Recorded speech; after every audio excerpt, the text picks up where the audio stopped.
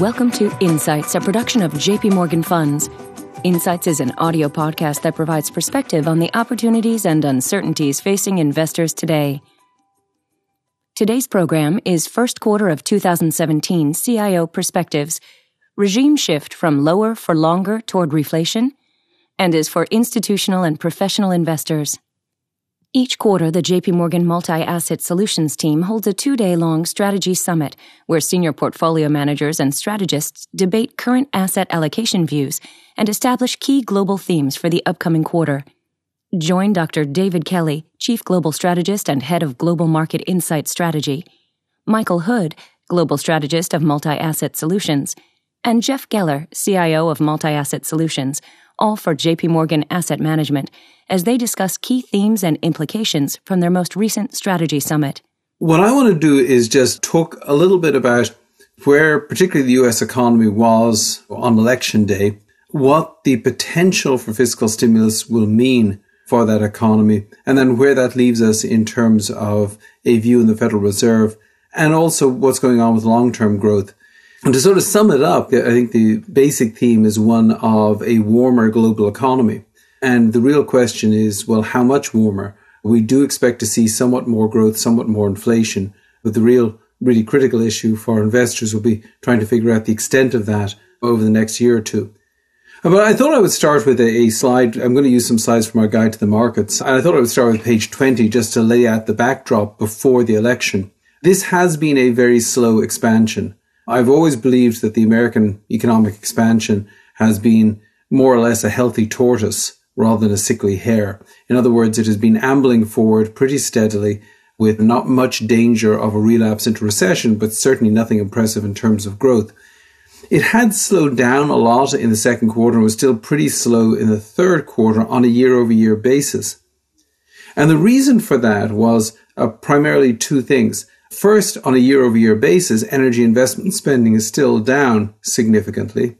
And second, inventories had gone from growing very rapidly to actually shrinking by the second quarter. Now, those drags in the US economy, which were dragging it most significantly in the second quarter, they have begun to ease. And so we got 3.2% growth in the third quarter in terms of GDP growth. And then looking into the fourth quarter and into next year, the economy looks like even before the election, it was pretty healthy in terms of growth. It looked like we were talking about a 2 to 2.5% economy. If you look at the pieces of aggregate demand on the right-hand side, you can sort of check the boxes. Consumer spending looks fine. We've got a very good improvement in consumer finances. We've got some wage growth. We've got some job growth. We've got some improvement in confidence even before the election. We've certainly got big increases in net worth. Credit's getting a little easier. So overall consumer spending was growing strongly.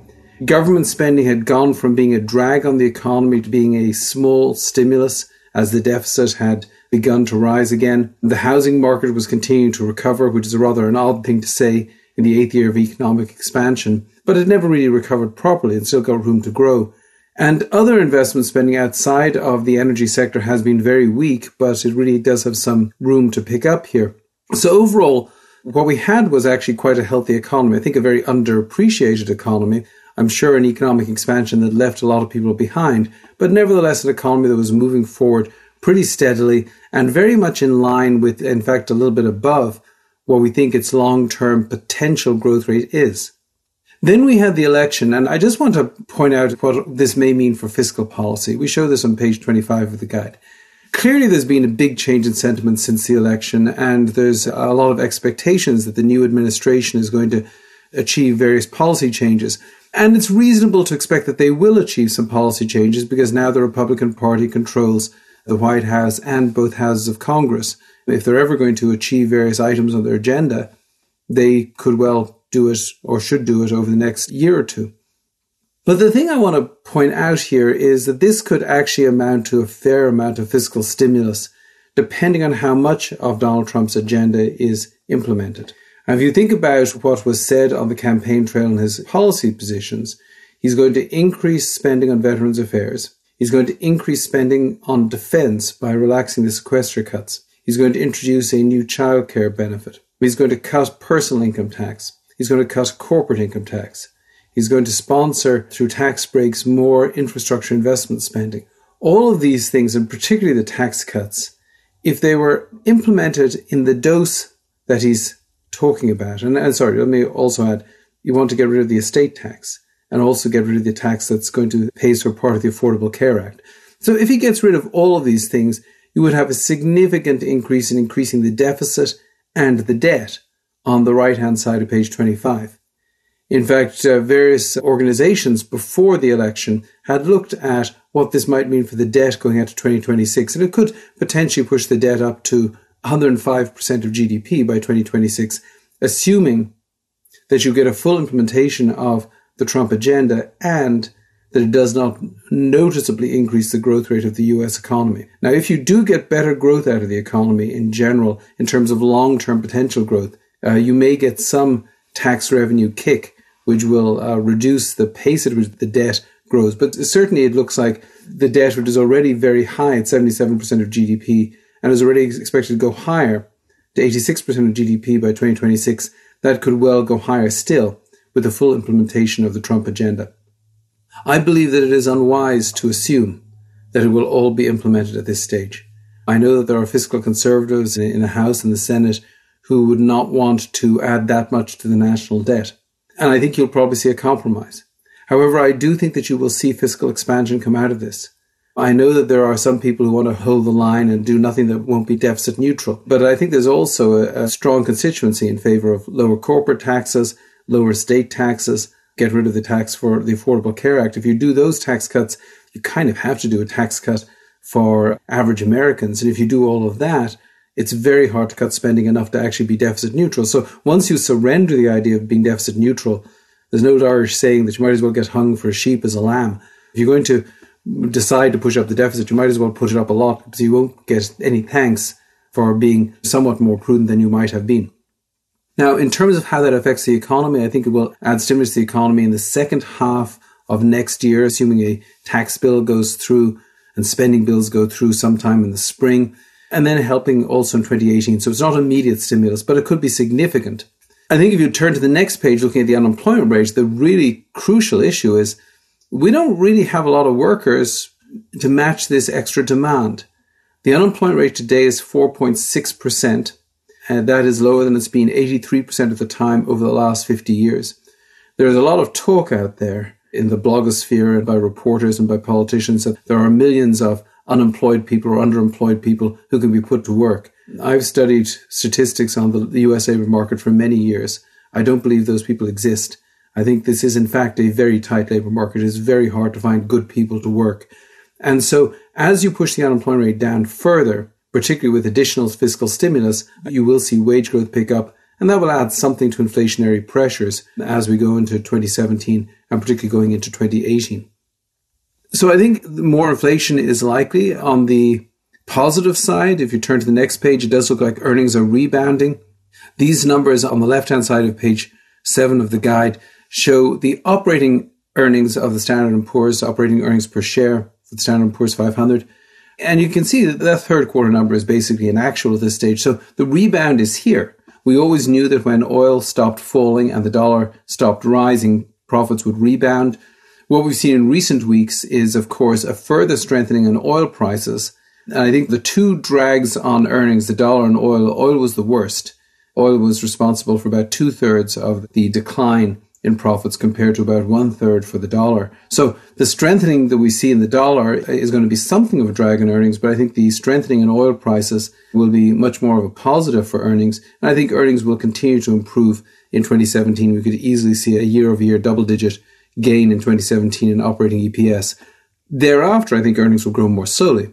But for the moment, they've grown pretty rapidly. And I think that gain that we've seen in earnings will be sustained going into 2017. If you turn to the next page, the downside of higher oil prices is higher consumer prices.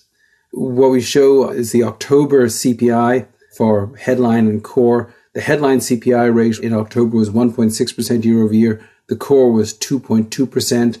One of the reasons for this is that food and energy prices were essentially flat year over year. We believe that particularly if oil prices hold where they are right now and natural gas prices hold where they are right now, that by January and February of next year, energy prices in general will be up double digits year over year because they crashed this time last year. If that's the case, then if you look at my chart here, the little blue line is going to be above the dark line. In other words, overall inflation will be above core CPI. We think core CPI could be 2.3, 2.4% by early next year. The headline CPI should be somewhere in the 2.5 to 3% range. And that should be enough to push the headline PCE deflator above the core PCE deflator and get it to hit 2% or 2.1% year over year by January or February of next year. All of that is relevant to the Fed's deliberations. The Fed will be meeting today and tomorrow. Tomorrow afternoon, the Fed will put out a statement and they will revise their forecast. And you can see this next page, page 35 of the guide, we have the Fed's forecast for the next few years. Looking at these forecasts, I think they will slightly upgrade expectations of economic growth for 2017, 2018, and 2019, and they will reduce their expectation for the unemployment rate over those years also. I think that both in the statement, in their forecasts, and in Chair Yellen's comments tomorrow, they will basically say, look, we don't know what fiscal policy will be. It could well be that fiscal policy will result in stronger growth, lower unemployment, and higher inflation than we currently project. But what we're going to do here is we're going to wait and see what happens. Now, of course, I don't think that Janet Yellen has the ability to force that upon all the participating members of the FOMC. So these numbers might get pushed up more than that in terms of growth. But overall, I think the Fed's position is going to be, we're not going to comment really on fiscal policy. We're not going to do much about it until we see something that is going through Congress. At the moment, we expect that they will raise rates tomorrow. I expect that at the moment they will not make, if you look at the little dot plot on the bottom right-hand side of page 35, I don't expect that they're going to make much change in what they expect short-term interest rates to do over the next few years. Not yet. But I think by the time we get around to March and we see a more clear fiscal plan coming through Congress, then they may begin to adjust those expectations upwards. Either way, the Fed's going to raise rates, we think, tomorrow, raise rates at least twice next year, and they could well raise rates 4 times next year if they think that inflation is picking up and that fiscal policy is more expansionary. One of the crucial questions is, will the Federal Reserve accommodate fiscal expansion by keeping rates low, or will they take the opportunity to reload their monetary guns and normalize interest rates? And I think it's the latter. I think they will try to normalize interest rates so that they're in a position to help the economy the next time it is really threatened by recession. And then finally, on the global economy, we show our PMI heat map. I love this chart on page 47. It's just a very easy way to see what's going on in the global economy.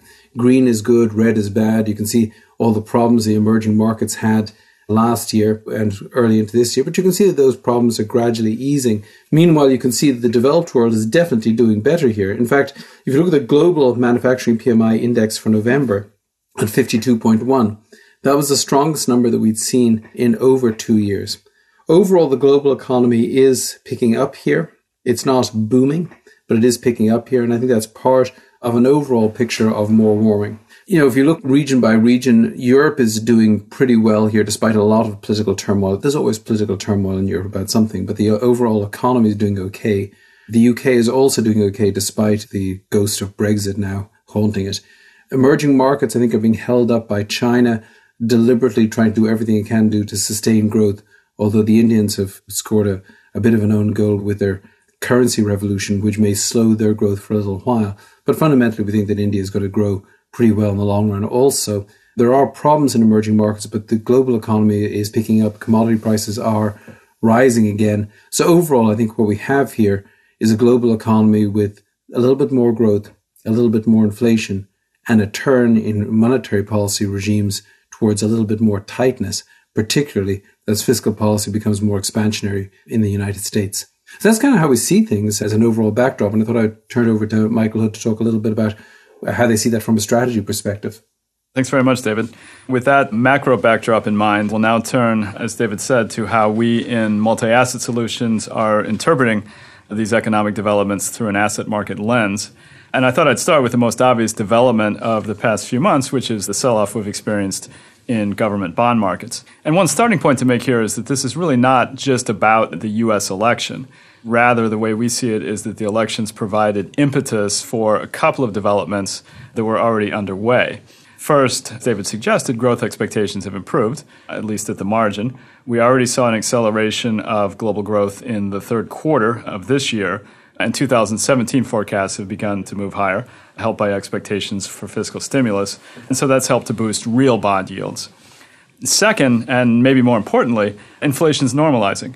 So we've been in a deflation scare for most of the last couple of years. That's now faded. The increase in the oil price is a significant chunk of that, but we're also seeing core inflation moving higher, at least in the U.S., and so inflation break-evens have risen accordingly. And in fact, if you look at the bond market sell-off that we've gone through, the increase in yields has been about 50-50 split between real yields and break-evens, and that's really what's made it so powerful. The previous sell-offs that we've experienced over the last few years have been mostly about either one or the other of these phenomena.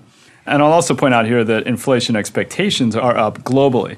Inflation swaps have moved higher across all of the major economies, and they've been doing so since really shortly after the Brexit vote. And that's important given the elevated correlations that we see across government bond markets. So large and sustained moves in treasuries, for example, need to be coming from several places at once and not just one economy. Now, even after the big move that we've had in the last couple of months, we're still fairly unenthusiastic about government bonds, really for two reasons. The first is that, to our mind at least, they still don't look cheap. We talked earlier about real yields and break-evens. Another way of looking at yields, of slicing them up, is to split them into the expected path for the Fed funds rate and the term premium. So we've seen moves in both, and although we'd characterize Fed pricing as now being roughly fair, in line with the message that David was sending earlier, the term premium still is very low by historical standards. Now, again, the term premium is a global phenomenon. It's not just about the U.S., but we did see last week that even a mild hawkish surprise from the European Central Bank did spark a further jump in yields globally, and that was connected with a rise in the term premium. Given its level, we'd still say there appears to be room for that to move noticeably higher over time, and so we don't yet think that genuine value has been created in government bonds. And the second point here is that if you've got an atmosphere where monetary policy is in motion and markets are starting to think about maybe upside inflation rather than downside, you're likely to see somewhat less negative correlation between stocks and bonds.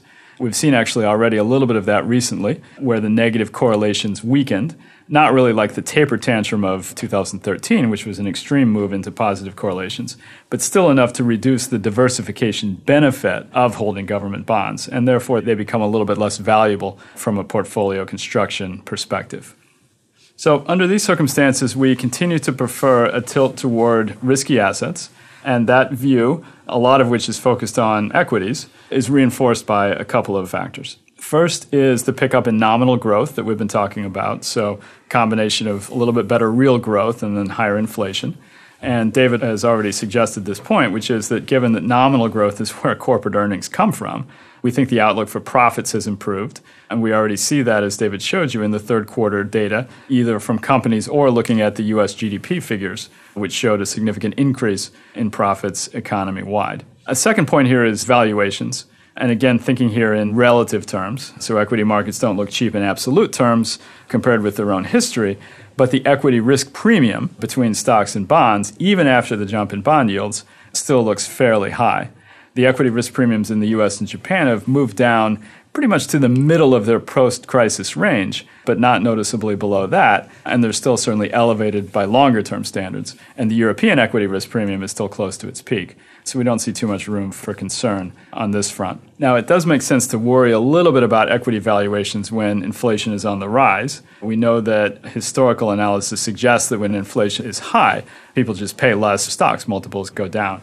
But it appears to be the case that only really genuinely high inflation, above 4% or so, really starts to crimp the PE ratio that investors are willing to pay for stocks. It's really once you get up above 4% or so for inflation where the multiple starts to detract from equity returns. And given that we expect inflation to stay basically in a 2 to 3% range for the time being, we think the benefits of the inflation normalization on earnings are likely to outweigh the costs on valuations.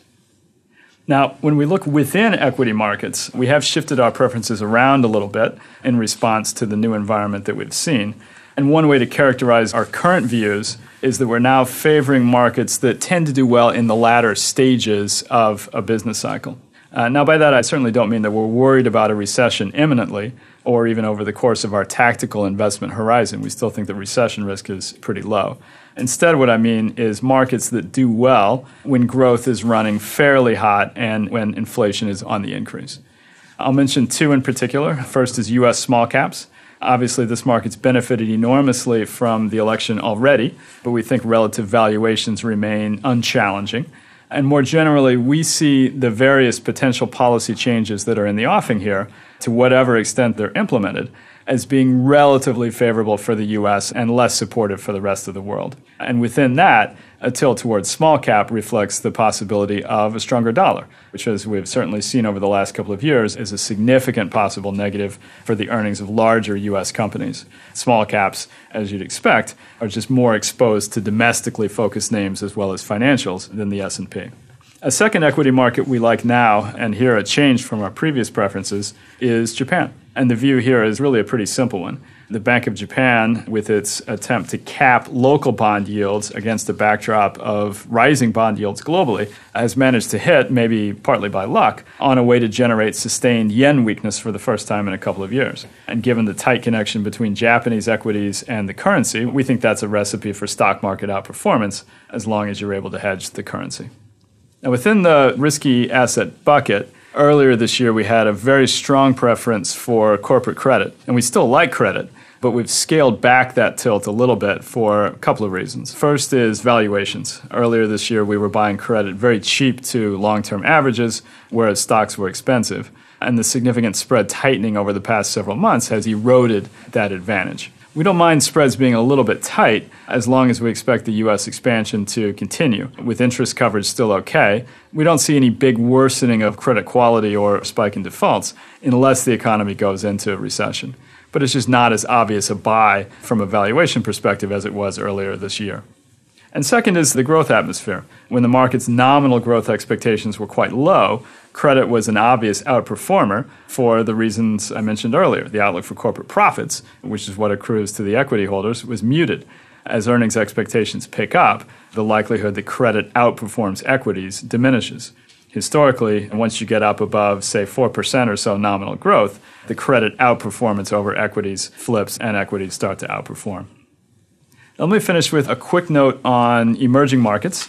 We went into the election with positive views about both EM equity and EM debt, but we've changed our minds to some extent on the latter, the debt side. This is really mostly about duration. EM debt is one of the longer duration credit indices out there. The credit spread loss in EM debt over the past month has been pretty modest, but EM debt is quite long duration, and the damage to returns from higher bond yields has been pretty severe. And as a result, we'd expect some continued outflows from this asset class and prefer to hold U.S.-focused credit. On the equity side, we're certainly conscious of the campaign rhetoric about trade, the more recent exchanges we've seen about China, and we certainly regard these as representing potentially significant downside risk to the asset class.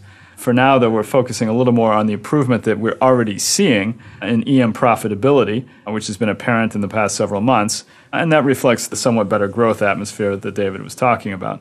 With valuations also still supportive, we're therefore okay with maintaining a cautiously positive view on EM equity for the time being, but do stand willing to change that assessment if rhetoric moves closer to becoming reality. So that's a tour of the asset class level views, and now I'll pass it over to Jeff Geller to talk about how this all is coming together in portfolios. Sure. Thank you, Michael. I think, as Michael pointed out, clearly the shift since the election is a shift toward pro-growth, with certainly a benefit for the U.S. versus the rest of the world, given the impact of the policies out of a Trump administration. And I'd say, given what we know right now in terms of possible infrastructure spend, tax cuts, and a more benign regulatory environment, at a minimum, we would expect to create a bump of roughly 0.5% in real GDP for next year. The question is, does it go beyond that and stimulating growth, which is something both David and Michael referred to. At 1+% growth, it's not only good for the U.S., but it's good for equities globally. So while, as Michael said, we've leaned more heavily into overweight positions in the U.S., specifically small cap, where you see 2 positive dots, we ultimately think that this is good for global equities more broadly, which is one reason why we've even maintained our overweight to emerging market equities, even though there's a natural headwind through a period where rates are rising in the U.S. and also you're seeing a stronger dollar. The other thing that's gone on that I think has very broad applicability across our portfolios is that when we begin to talk about a pro-growth environment, we're obviously pushing off the probability of recession to being much lower for 2017 and early 2018. And while we may not be looking for credit to outperform equities as sharply as they did, we definitely would prefer credit versus government bonds. And the 2 areas that we've been emphasizing in portfolios have been both long corporates and high yield, again, sticking with the theme of the U.S. versus the rest of the world. And the place that we've seen that really very dramatically as far as the shifts we've made have been in the liability-aware portfolios that we manage.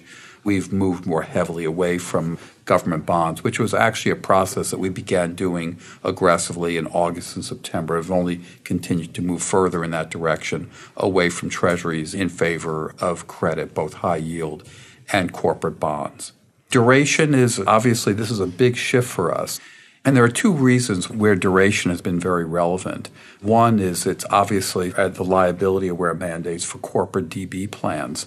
That's important because in managing those portfolios historically, we've kept the duration hedges fairly constant, feeling that the risks were just very, very much skewed to the downside if rates went down.